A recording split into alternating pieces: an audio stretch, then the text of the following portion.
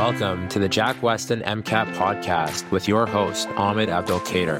And Eric Olson. Welcome back, everyone, to another episode of the Jack Westin MCAT podcast with Ahmed and Eric. Today, we're going to be looking at a study strategy that Eric and I have both found to be effective. But before we dive into that, Eric, just reflecting on your journey throughout med school and then back to the MCAT even, what are some overarching sort of takeaways that you have in terms of being an efficient studier? Man, there's so many things that you can talk about there. You know, it's tough to like distill down into one principle, and I don't even honestly think that I can do that.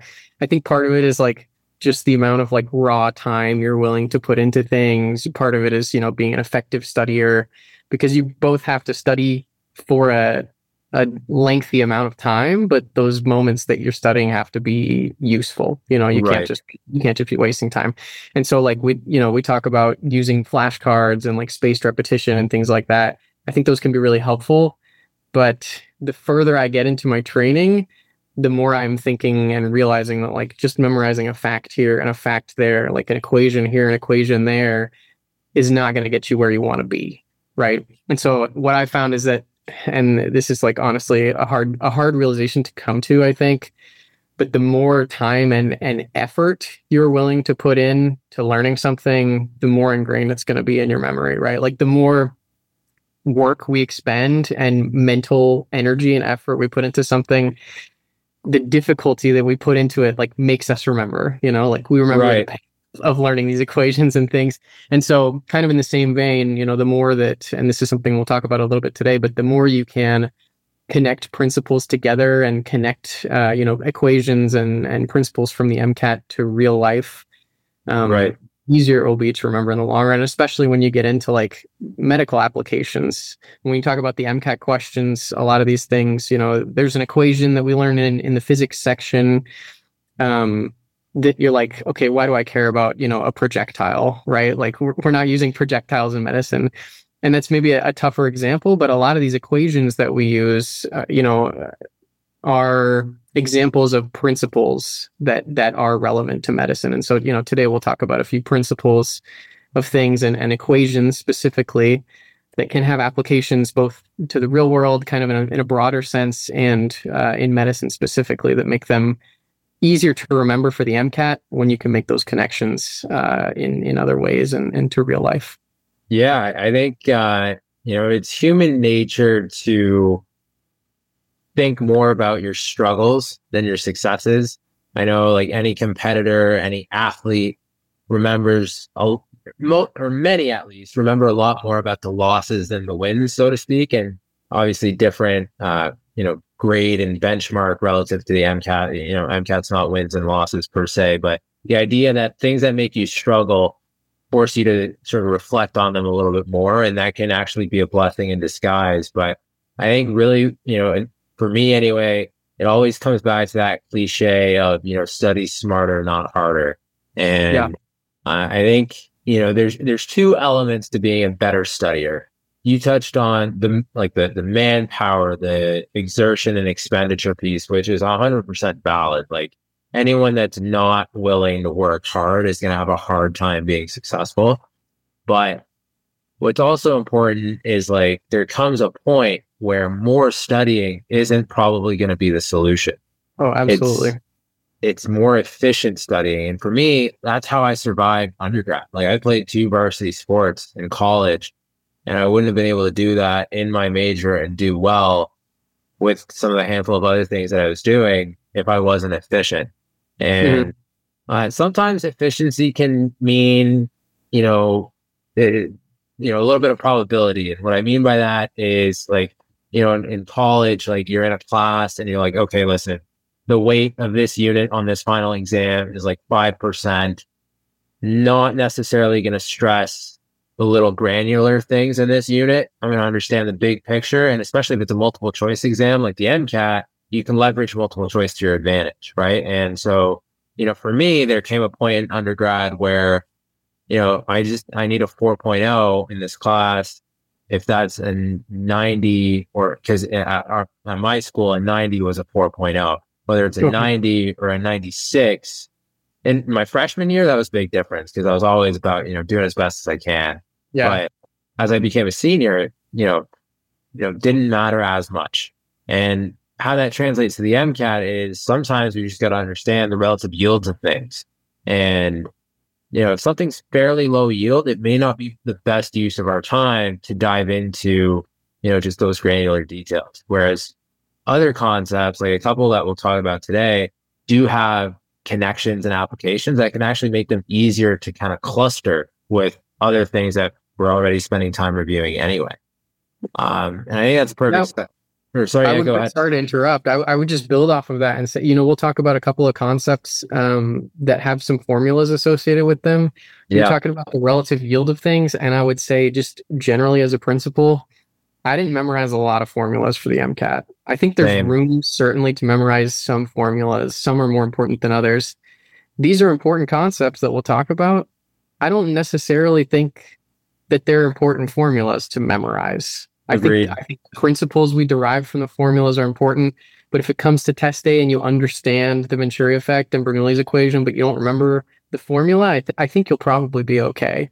And for me, and I'm thinking back to my MCAT experience, I remember that I was impressed with myself because I did know Bernoulli's equation because I had done so many practice questions on it. Yeah. And similar to what you're saying, like I had missed so many questions, especially on practice exams and practice questions and question sets and things like that. When I missed a question, then that was something that was, ingrained in my mind. And so I knew this equation. But again, I think generally speaking, it's more important to understand the relationships, specifically the relationships between variables. It's part of what we'll talk about today, as opposed to, the 1/2 and the square and things like that. I mean, right. And so if it comes down to, I have time to like study one more thing, I can memorize this equation, or I can, learn the concept, and the concept is infinitely more important in my opinion. Yeah. And I think what students sometimes don't realize until later on is that through practice and through conceptualization, you kind of retain the formulas by accident anyway. Exactly. And so like, just trust that if you give yourself enough time and you do understand the underlying concept, right? Like all I did to remember my formulas was as I was studying, I made a running formula sheet that I looked at once a week, once it was done, but just like the practice questions and then the understanding of the underlying relationships made that seamless. Like, it's not like I was spending time. What was this equation again? I mean, it was a little bit more organic. And I think that's what's really cool about what we're going to look at today is there are two equations that maybe differ slightly in how conceptual they are. I would argue one of them is a little bit easier to conceptualize than the other. But from an application standpoint, it explains things that are actually kind of important in the real world. And I think that's what's really cool is like sometimes as pre-med and as MCAT students, we're so focused on like, oh, okay, I need to know this for the MCAT. I need to know this for the MCAT. And sometimes we can lose sight of like, well, yeah, but we're learning this for a reason because it applies here and there. And I think that perspective is helpful and it just makes learning fun. And so it is funny, the older I get, the more I talk to people, the more I think like, man, I've done myself a disservice by like spending so much time in the books, studying for the MCAT, studying for these board exams and things, because I know all these factoids about medicine and about science and about, physics or psychology, whatever the case may be. And they don't apply to real life like my friends who are in, finance who like know things about how money works that I have no idea. Right. But you make a good point, I think, and it's not often how I think of things, but all of these things that we do study obviously are relevant to real life. Otherwise we wouldn't be studying them. And 100%. So making those connections like we're talking about, I think, it not only is important for conceptualization and remembering things and, kind of filing it away in your brain, but it makes life kind of brighter by being able to connect those dots and think through these things, these principles of nature and reality that we understand to a greater degree that, even 20 or 30 years ago, for many of these things we had no idea about. So it's kind of a fun thing when you start to connect concepts. Definitely. With and I think on that note, let's dive into Henry's Law first for a minute. And I won't get too ahead of myself. I'll come back to the story in a little bit, but I didn't even really make this connection when I was studying for the MCAT. This was something that clicked for me. Funny enough, in my senior year of college, I took a two-part course. Part one was just cardiopulmonary function, just basic equations, organs, you know, just structural pieces. And then part two was looking at cardiopulmonary function in extreme environments. So high altitude and in a climate with air pollution and hyperbaria, so high pressures, and then you do a little bit of comparative physiology, looking at why. And I can't remember the species of bird, but like some bird that flies over the Himalaya mountains is just so far superior to what we as humans possess from a biological standpoint. And you look at as far as like hyperbaria goes, we looked at like the blue whale and what adaptations it had. Really cool course, but one of the coolest things I took away from that, and I took this course after taking the MCAT, was in hindsight how Henry's law applied to hyperbaria specifically, and more on that in a moment. But just as a refresher, what Henry's law is, it basically tells us that the solubility of a gas in a solution is proportional to the pressure of that gas above the solution. And, one of the ways that I always conceptualize this was, okay, if I have a ton of gas above a solution, it's basically forcing molecules of gas into that solution.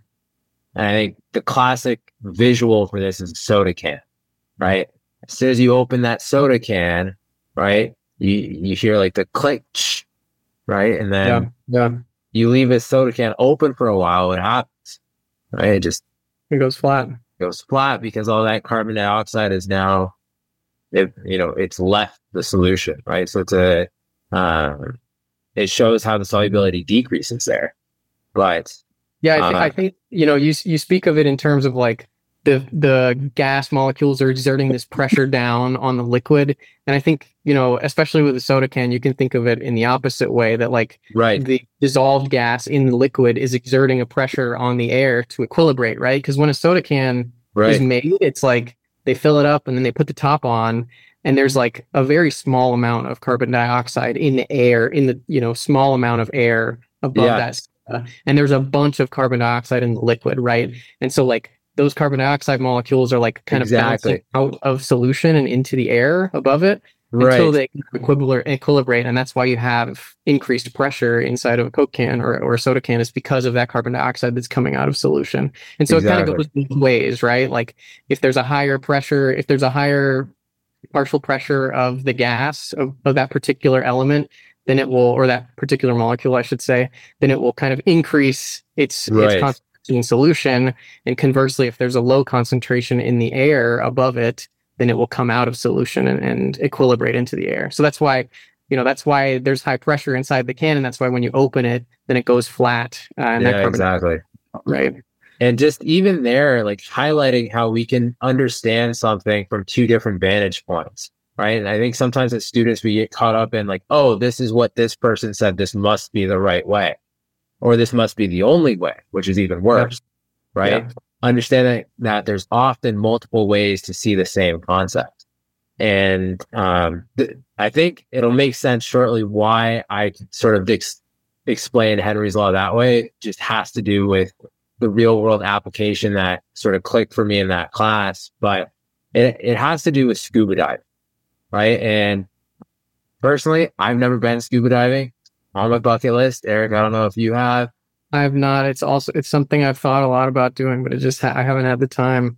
Utah and Michigan might not be the most scuba diving friendly environments. So you can scuba dive in the Great Lakes. It's like freezing cold, obviously, but you can do it. Just a side note, I grew up in Indiana and we would go up to Lake Michigan fairly frequently. Cold. Yeah. Cold. It is cold.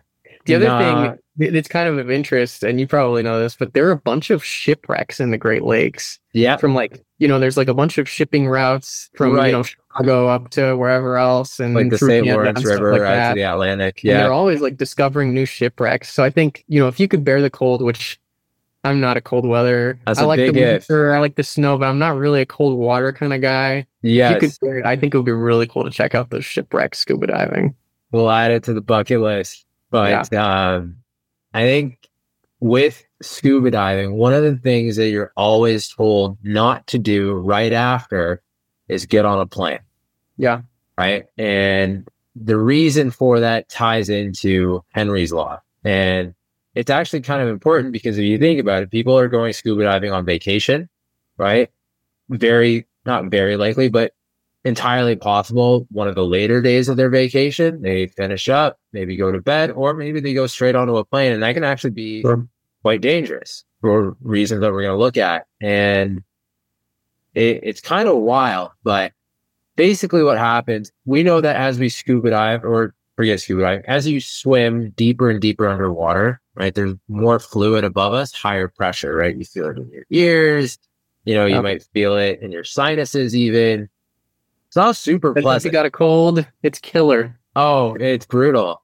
And I remember even as a kid, there when my dad was in school, the recreation complex at the university had like a 17-foot deep pool. And I was only like 8 or 9 at the time. I would get like maybe 10 feet deep, and that was it. Like I'm coming Yeah. straight back Yeah. up. Why But would you want to go deeper than that?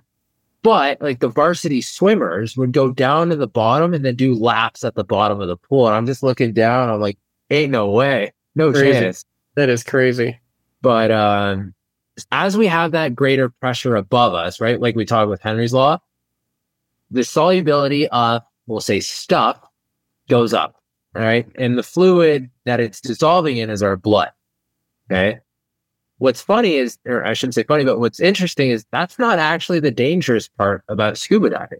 Going down doesn't actually cause a lot of problems for people, even though the pressure is higher, right? Because as we go down, you might think, oh, you're deeper underwater. That's the dangerous part. Really, it's coming up that's the problem.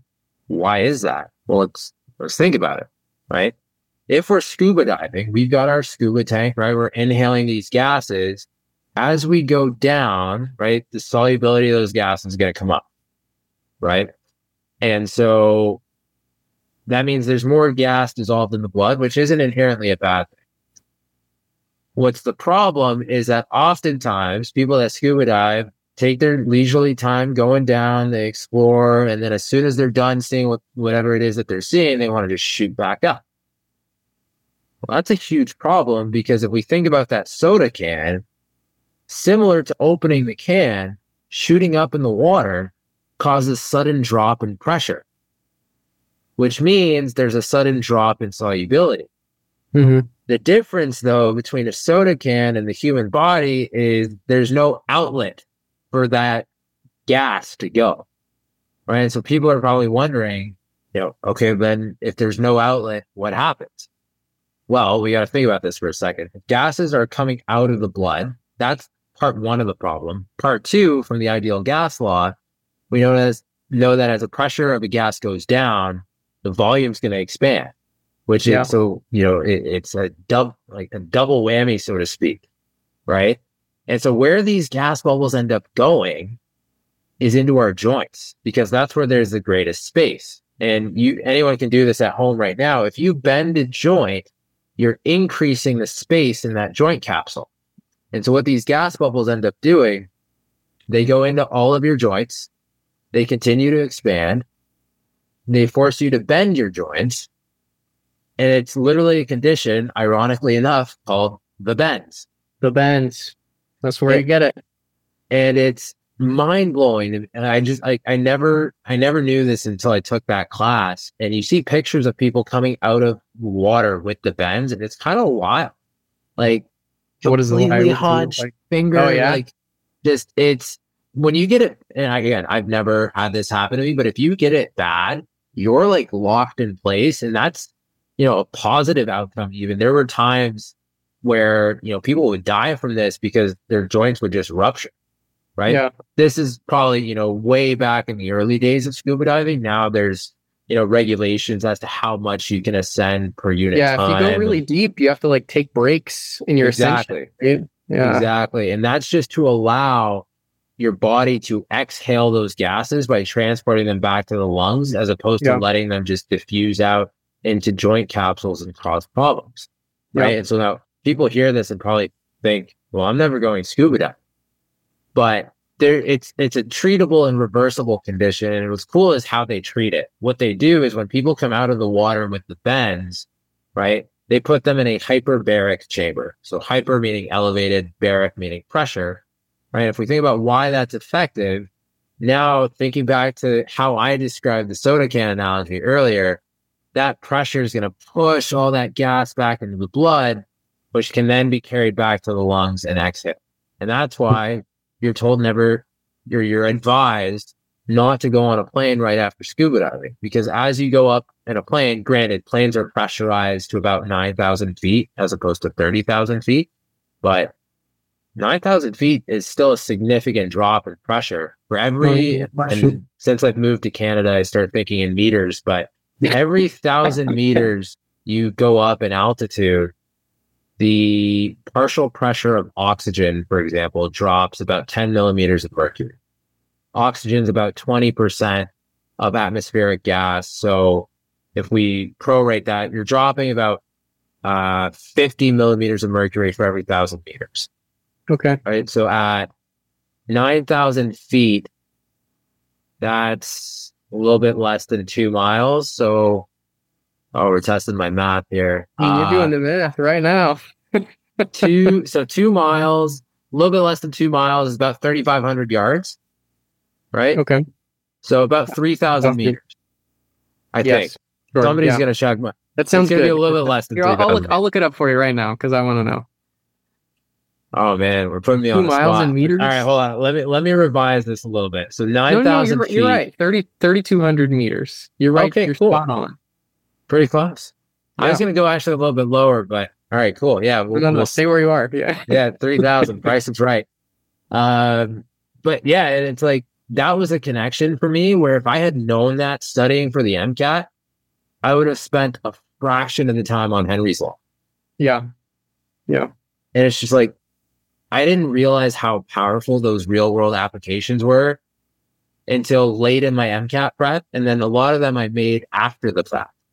And that's one of my sort of mission statements here as an instructor at Jack Westin is like, how do I make those applications more, not just obvious, but more clear, right? And more sort of ubiquitous across different topics, because it makes, like I said, it makes just learning fun, and it's easier to retain, right? Like I could not look like, I don't see Henry's Law on a daily basis by any means. Like I maybe see it monthly.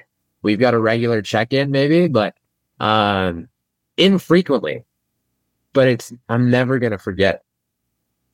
I got my soda can here, so you can't really see it, but I'm thinking about Henry's Law, and I drink probably more soft drinks than I should. So I want to just touch briefly on something that you said, which is that when you're deep, you ascend and you stop before you ascend all the way so that you can breathe off some of that nitrogen is usually what it is, because it's the highest component of the atmosphere, right? Right. And so to talk a little bit about that physiology, it's another maybe less like memorable way that we think about Henry's Law, but maybe more applicable to medicine. And I'll just say, we're talking about kind of the relationship between these variables and things. The equation is that the vapor pressure of the solute, so I'll say oxygen because that's what I'm going to talk about, equals the concentration of the solute or oxygen in the liquid or blood in this case times some constant. And the constant is like different for if you're using concentration or if you're using like mole fraction, it's different for like what kind of fluid you're using. So it's always different. Like if they want you to calculate something, they're going to give it to you. So I wouldn't worry about these constants. But basically what you see with this equation is that you have a direct relationship between the partial pressure or the vapor pressure of a solute and the concentration in a liquid. And so as the vapor pressure increases, the concentration increases, and that's what we're talking about. So as far as, like cardiopulmonary physiology goes, when you take a deep breath in, and there's a lot of oxygen in the alveoli, Yep. right? Then you have the alveoli that's like sitting right next to capillaries. And so there's a Yep. high vapor pressure of oxygen in those alveoli compared to in the capillaries. And so Yep. you'll get diffusion of oxygen across that membrane from the air in the alveolus into the bloodstream. And that's how we get oxygen into our Right. blood. It's just diffusion across this membrane because of Henry's law, right? And then similarly, when we talk about exhaling and respiration and getting carbon dioxide out, or in the case of, scuba diving and coming up and getting nitrogen out, or whatever else the case may be, Yeah. you have like a low concentration of carbon dioxide. Do you know what I think the like mole constant, the mole fraction of carbon dioxide in the atmosphere is like 0.03, or it's like something super, like Negligible. there's Yeah. Yeah. just Yeah. minimal carbon dioxide in the air, but you're Exactly. building up carbon dioxide in your blood, right? Yes.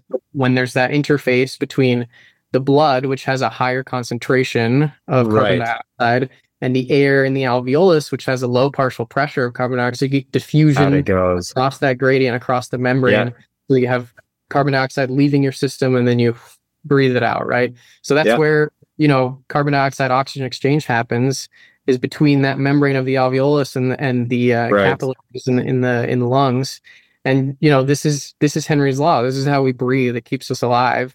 And this is a perfect example of the sort of thing that the MCAT could throw at you and say, here's a situation, we want you to apply Henry's law, and it's in this, kind of biological system. Because they love to do that, right? They love to take 100%. some sort of principle that, like, again, like I mentioned projectiles earlier, and I use it because I think it's like a little bit bizarre that we have to know for the MCAT, right? Like, Yeah. it's hard for me to find parallels between projectiles and medicine, unless Yeah. you're like throwing a pill, like a Motrin, across the room to someone in his mouth or something.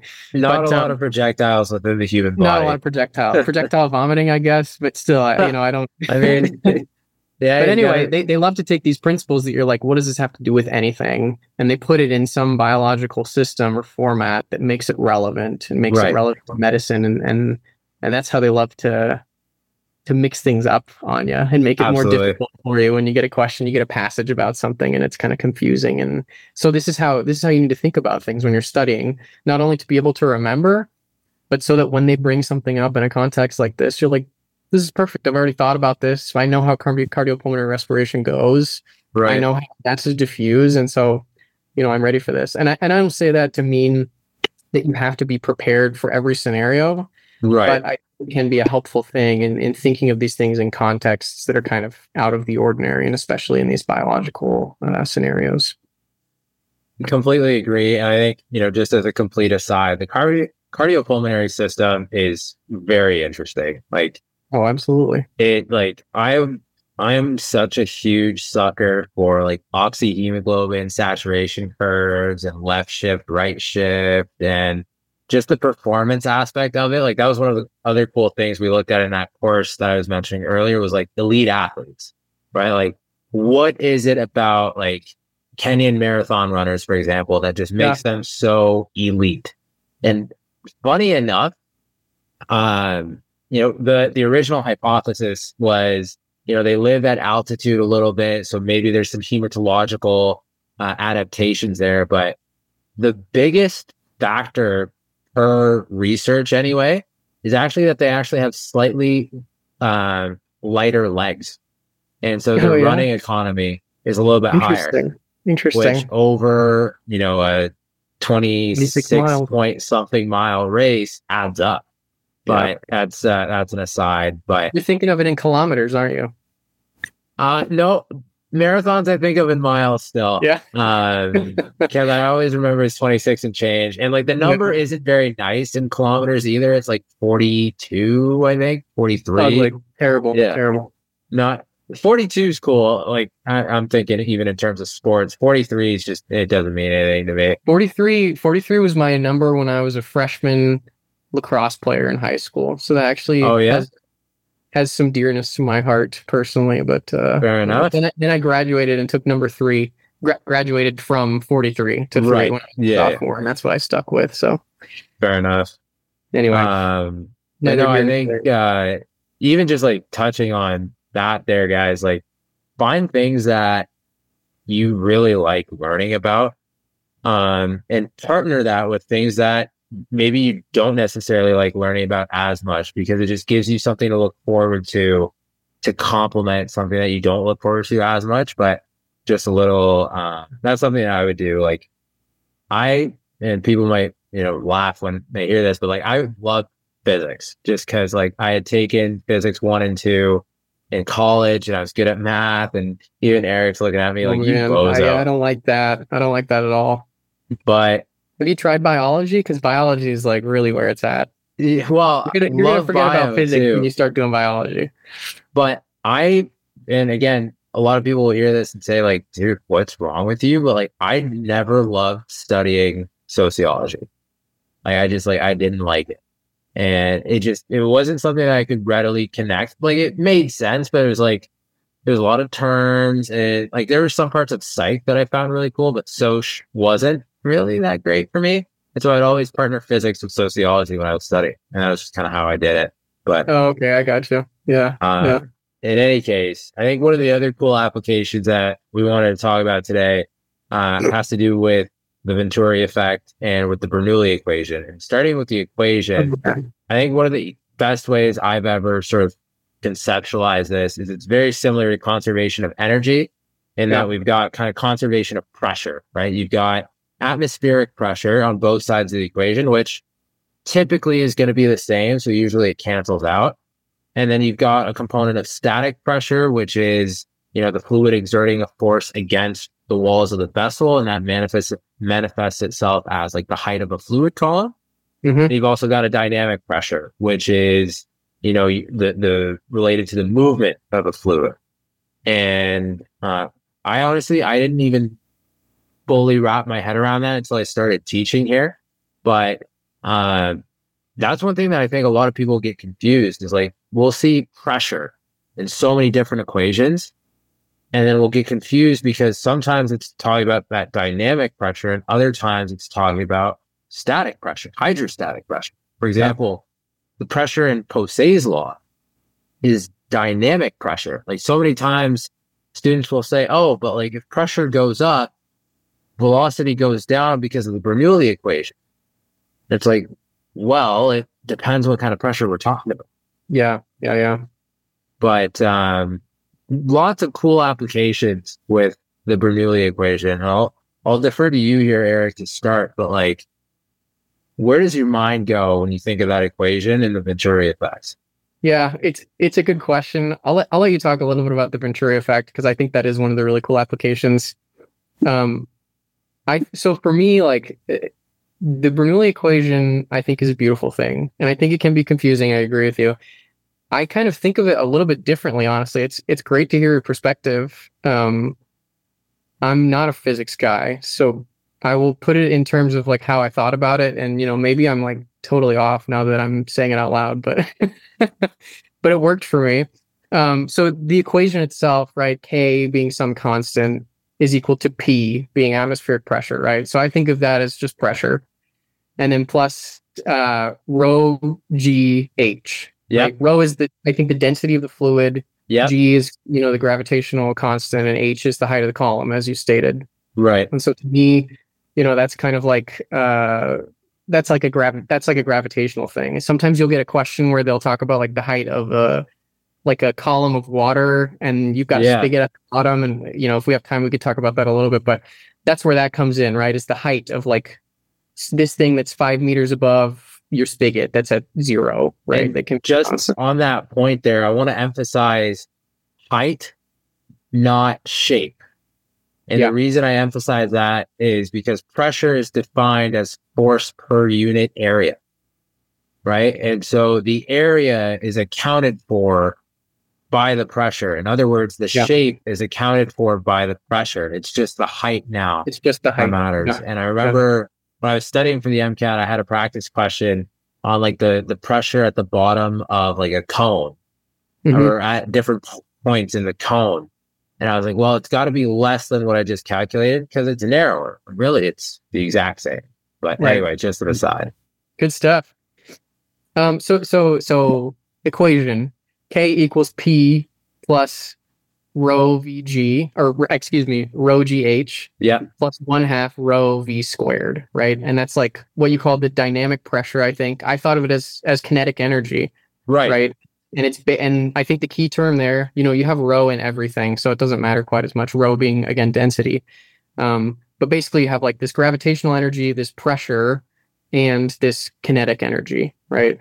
So one of the ways that so the thing that I think about is that oftentimes they'll have you looking at a system, like we talked briefly about the column of water, but the way that I think for me it got tested more was thinking about, I'll talk about like a hose, like you put your finger over a hose, Yeah. but the way that they tested it for me a lot of times was like a blood vessel with like Right. an atherosclerotic plaque, right? And so you have Yeah. some narrowing of a tube. Yes. And what they'll do is they'll talk about, how pressure and, rho VG or rho GH, excuse me, and how the kinetic energy all kind of relate to each other inside of this system. Yep. And what's important to realize is that, on the other side of this equation, you have K, which is a constant. And so when one of these entities goes up, one or both of the others is going to have to go down. Right. Right. So go ahead. Do you have something to say? And I was just gonna make a connection there because I don't know necessarily that a lot of students will hear K and be, wait, what's K? But I think just sort of building off of what you said, it's just highlighting the fact that the sum of those pressures is constant, right? Exactly. And so replace K with anything. Anything. Yeah. Anything. Yeah. K doesn't matter. It's just to indicate that when one of these things is going up, the other is going down, right? Exactly. Because they always have to add up to equal the same thing on the other side. Right. And so, when we think about a tube or I'll use it in terms of a blood vessel because I think that's, again, like putting in terms of a biologic system and something that can be memorable and relevant. So if you have a tube that's a blood vessel and you have an atherosclerotic plaque inside of that tube that narrows the vessel significantly. Yep. Right.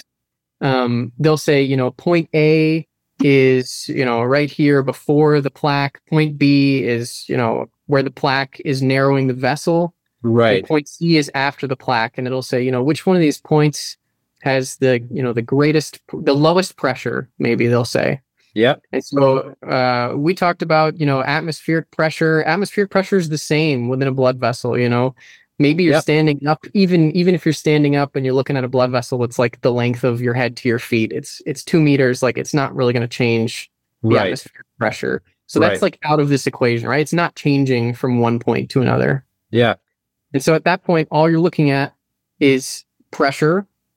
What was the word you used? I think it's not atmospheric pressure. It's not dynamic pressure. It's static pressure, right? Yeah. So we're looking at static pressure.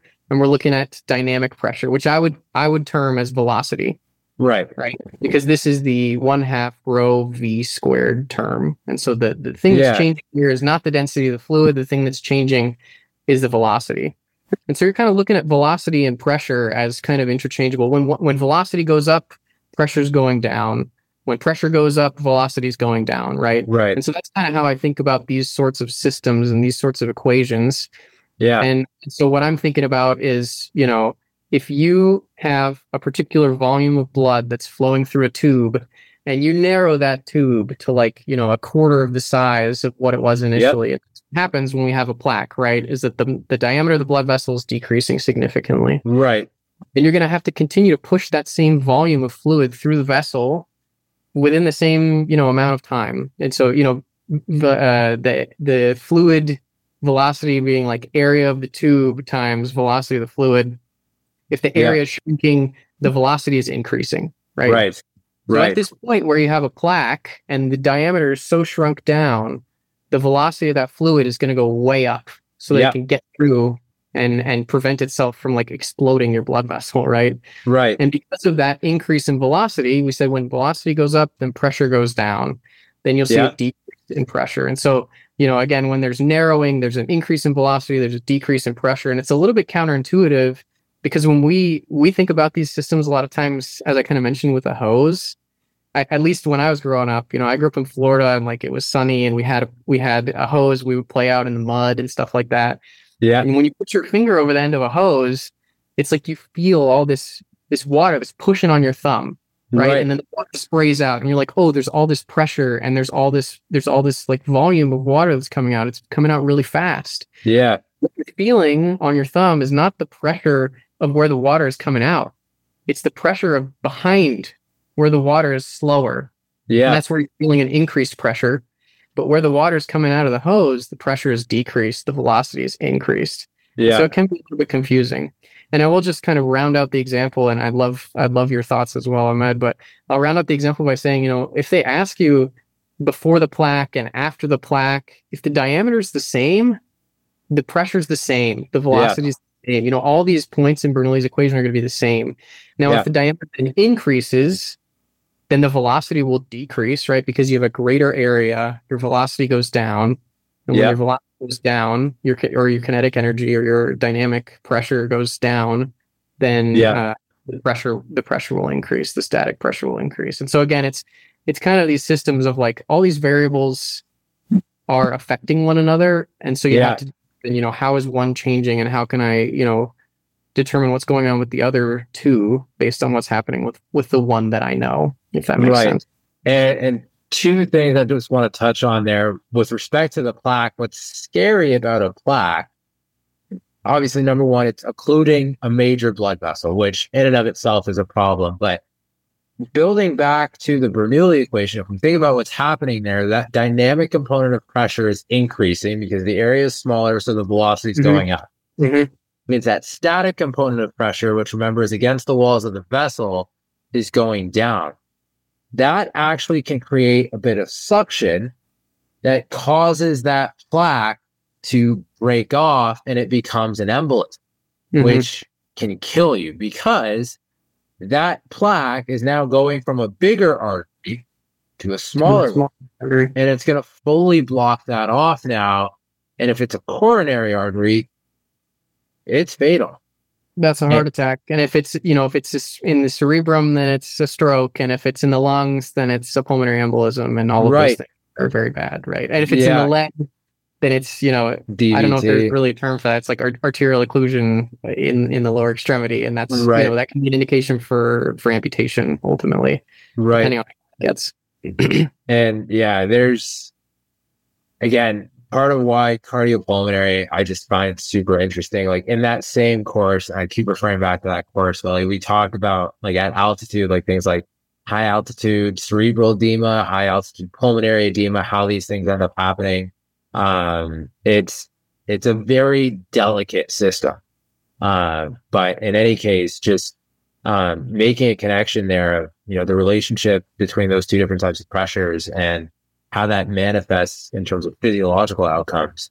And what I want to leave everyone with, building off that principle, actually has nothing to do with the MCAT. It has to do with planes, okay, and how planes function, right? And so anyone who's ever been on a plane, you'll see the wings of the plane, and the wings of an airplane are constructed in a very specific way. If anyone ever, pays attention closely, you'll see that the bottom part of the plane wing is fairly flat, whereas the top is a little bit round, right? And there's other aspects to the wing. There's, I don't know what they're called, but those flaps that come up when you're landing. Those flaps. The landing flaps. I don't know. I'm by no means a pilot. I don't know a lot about planes. Yeah.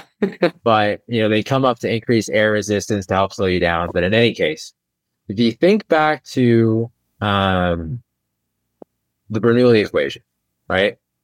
One thing that I want people to understand is that air is a fluid, right? So keep that in mind. If we think about the plane going through this fluid of air, the distance that the air has to go above the wing is greater than below the wing, right? Because the bottom of the wing is flat, the top is rounded. So you got to go up and over and then back down, right? And so if that air is traveling a greater distance per unit time, the velocity of that air's movement is higher. So above the wing... Distance over time, right? That's velocity, distance over time. So distance is greater, then velocity is higher. Given the same time, exactly. And so now that velocity, that dynamic component of pressure above the wing is higher, which means the static component of pressure above the wing is lower. In other words, the static component of pressure is higher below the wing. And so you can think of these two static components of pressure as like pushing against the wing on opposite sides. And when that push, and I'll use push for now, it has a formal term, is greater on the bottom, that creates what we call lift. Yeah. It's what helps planes take off. Yeah. And so I always, I remember learning that, and I always thought to myself, like, I wonder whoever like built the first plane, like the very first plane, not the first functional plane, but the first plane. Like I always imagine, like, I wonder if they like had the wings like upside down and it could just like never take off, right? Because if you think about it, that was why, yeah, it was getting pulled down into the earth. Exactly. Like that subtle structural difference can cause a plane to be sucked down into the ground. And we're talking like, if you're, 50 feet away from the wing, you might not even notice the change in curvature. Like if you're obviously, if you're sitting on the window seat right by it, you can tell pretty clear, but like just these small, just minor differences to the average eye are the difference between, flying versus taking, a really bulky Uber, right? Like with wings. Exactly. Yeah. Bulky Uber that can only get you from point A to point B on the runway. Yeah.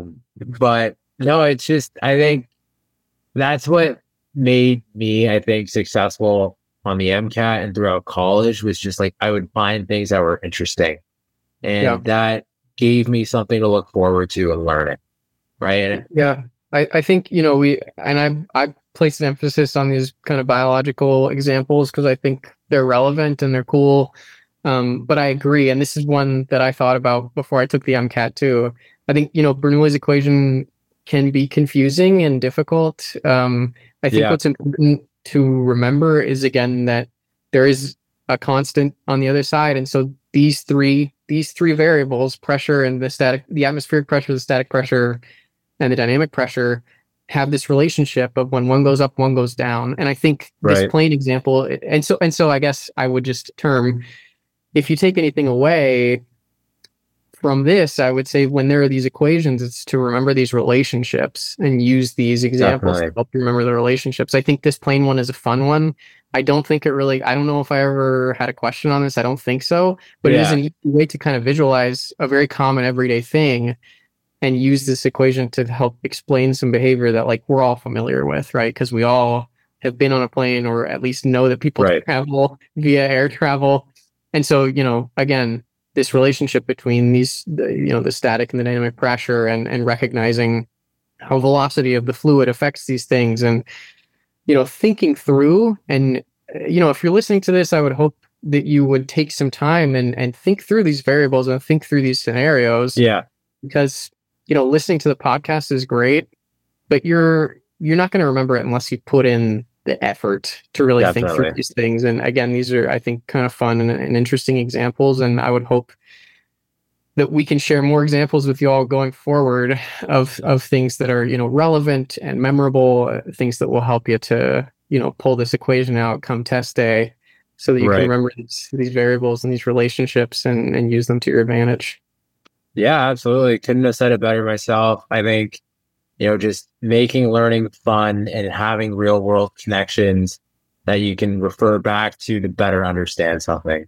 And so hopefully you guys are able to use that in your prep for the MCAT and beyond, and eventually on board exams and things like that. And happy studying.